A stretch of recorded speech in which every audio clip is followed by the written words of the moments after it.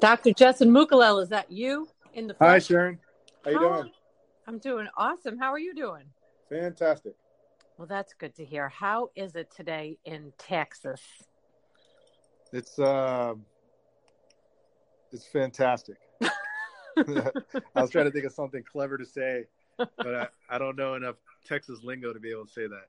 Well, it's good to hear that you don't have an accent yet, but I'm hoping maybe for the next interview you might have one because it might add a little to the audio, interview. Yeah, I say y'all all the time anyway, so I think I have a little bit of it. Well, there you go. It's perfect. So you are at Superior Pain Relief doing your opioids thing from Tampa Bay now all the way to Houston. What's that transition been like?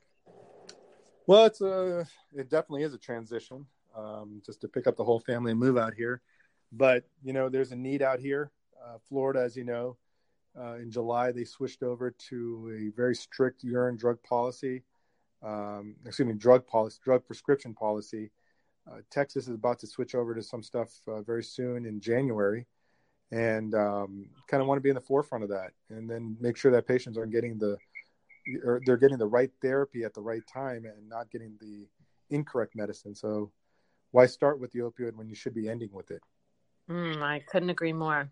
So now you have some new friends in the practice along with you. We have Dr. Alcaraz, Dr. Malik, Dr. Wells. So what has that experience been like working with all these different practitioners together in one place? It's been fantastic because, each of us brings our own specialty to the craft of pain management or the art of pain management.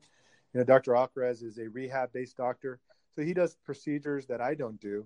He looks at things differently. So it's always good to have a colleague that I can send a patient over to and say, hey, I'm kind of stumped in this situation.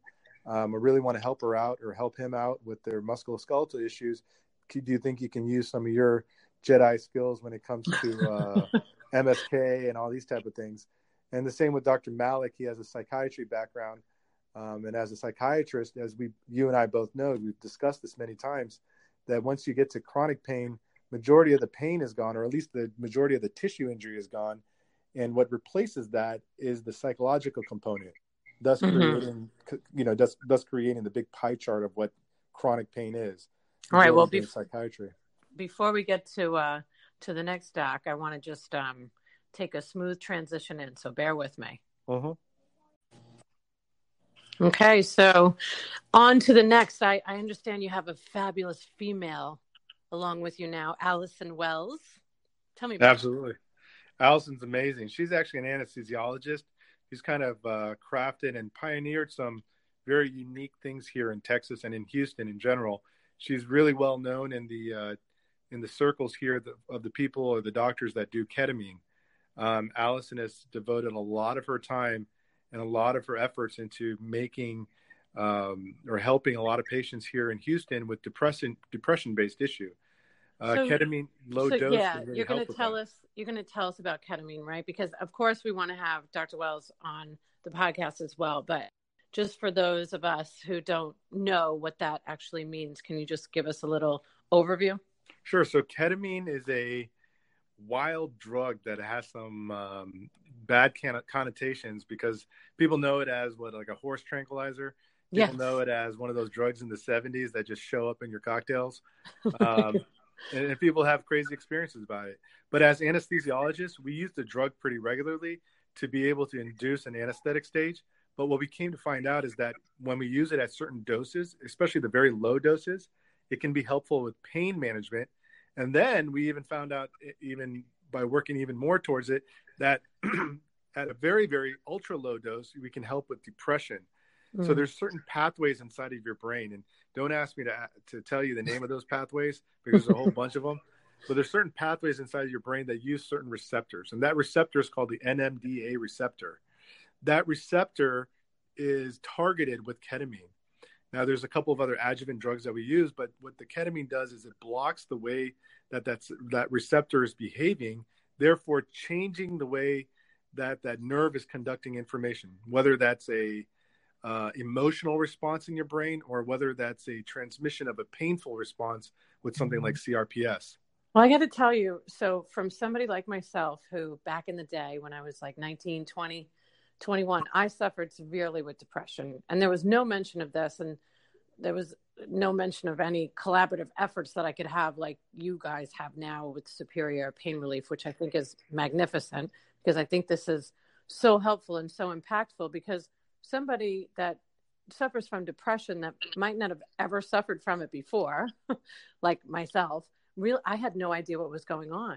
Like I could not even logically explain what was happening and why all of a sudden I was having problems focusing and speaking. So I think it's just so magnificent that there's all these alternatives and all of you guys working together to make, this something that's not so uncommon anymore. Yeah. And of course, like with most things in medicine, everything started off in Europe. So those, those Europeans, they'll try and anything. Fashion. And and fashion as well. But I will tell you, in Michigan back in the 70s is where ketamine was first kind of identified and tested for depression before it was used for pain. There's a good paper that came out about this. How there was a doctor in Michigan, his name is kind of fleeting me right now, but he was he was using ketamine for depression. Namely, he was using it on his wife, and seeing the effects from that. And the long-term effects for depression were very strong. Now, from then, he was able to develop it for pain management as well, but they were able to use that initial pilot study on his own wife to kind of springboard it as a drug for depression and a drug for pain management. And so, unfortunately, over the years in 70s and 80s and 90s, and then later on into the new in the 2000s and onward, ketamine just kind of had a bad rap, or I would say a funny rap, because it's sort of abuse potential, I guess. But when it's used in the right way, it's very, very powerful. And just like any of those drugs that are what we call the Schedule I drugs, like cocaine, heroin, all those things, they're uppers, right? They make you feel good. But ketamine is not a Scheduled I drug. But ketamine can be used for pain relief and for depression issues. And the nice thing is, these patients who come in for depression, they literally walk in, we start an IV, we throw on the ketamine, which is an extremely low dose of 30 milligrams, run that in over 45 minutes, and they recover in a matter of 7 minutes, 5 to 7 minutes, and they're able to walk right out with no issues and functioning normally, getting the sub-anesthetic or sub-analgesic even dose of ketamine. It's amazing.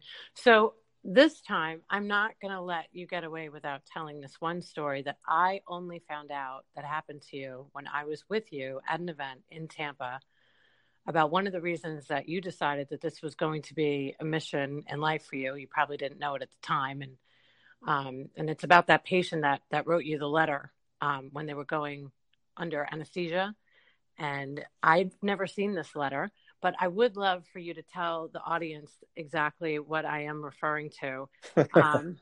So, because I don't want to steal your thunder and not tell this story, because I think that this is very, very powerful. I think that people need to understand that, there's a lot of bad raps that go on with your industry. Okay. Like, this is not something new. You and I know this, but there's so much love and care that goes on, that you really want to get people better. And so does your team. And you have all these great alternatives for people now in this practice. So, but I would love for the audience to know why, in fact, you decided that this was going to be your mission. Sure. It's funny that you bring that up, because, every time someone used to walk into my practice in Florida, they would see a letter that was framed and hanging on the wall. And then when they get to read it, they're like, well, that's not really a positive letter. Right. Not then, showing you in a great light. Well, yeah. So what happened was, when I was a resident a long time ago, and let me preface that by saying, when you're a resident, you just do what your attending tells you to do. Basically, you're there to learn. You're not there to decide or think or do anything else.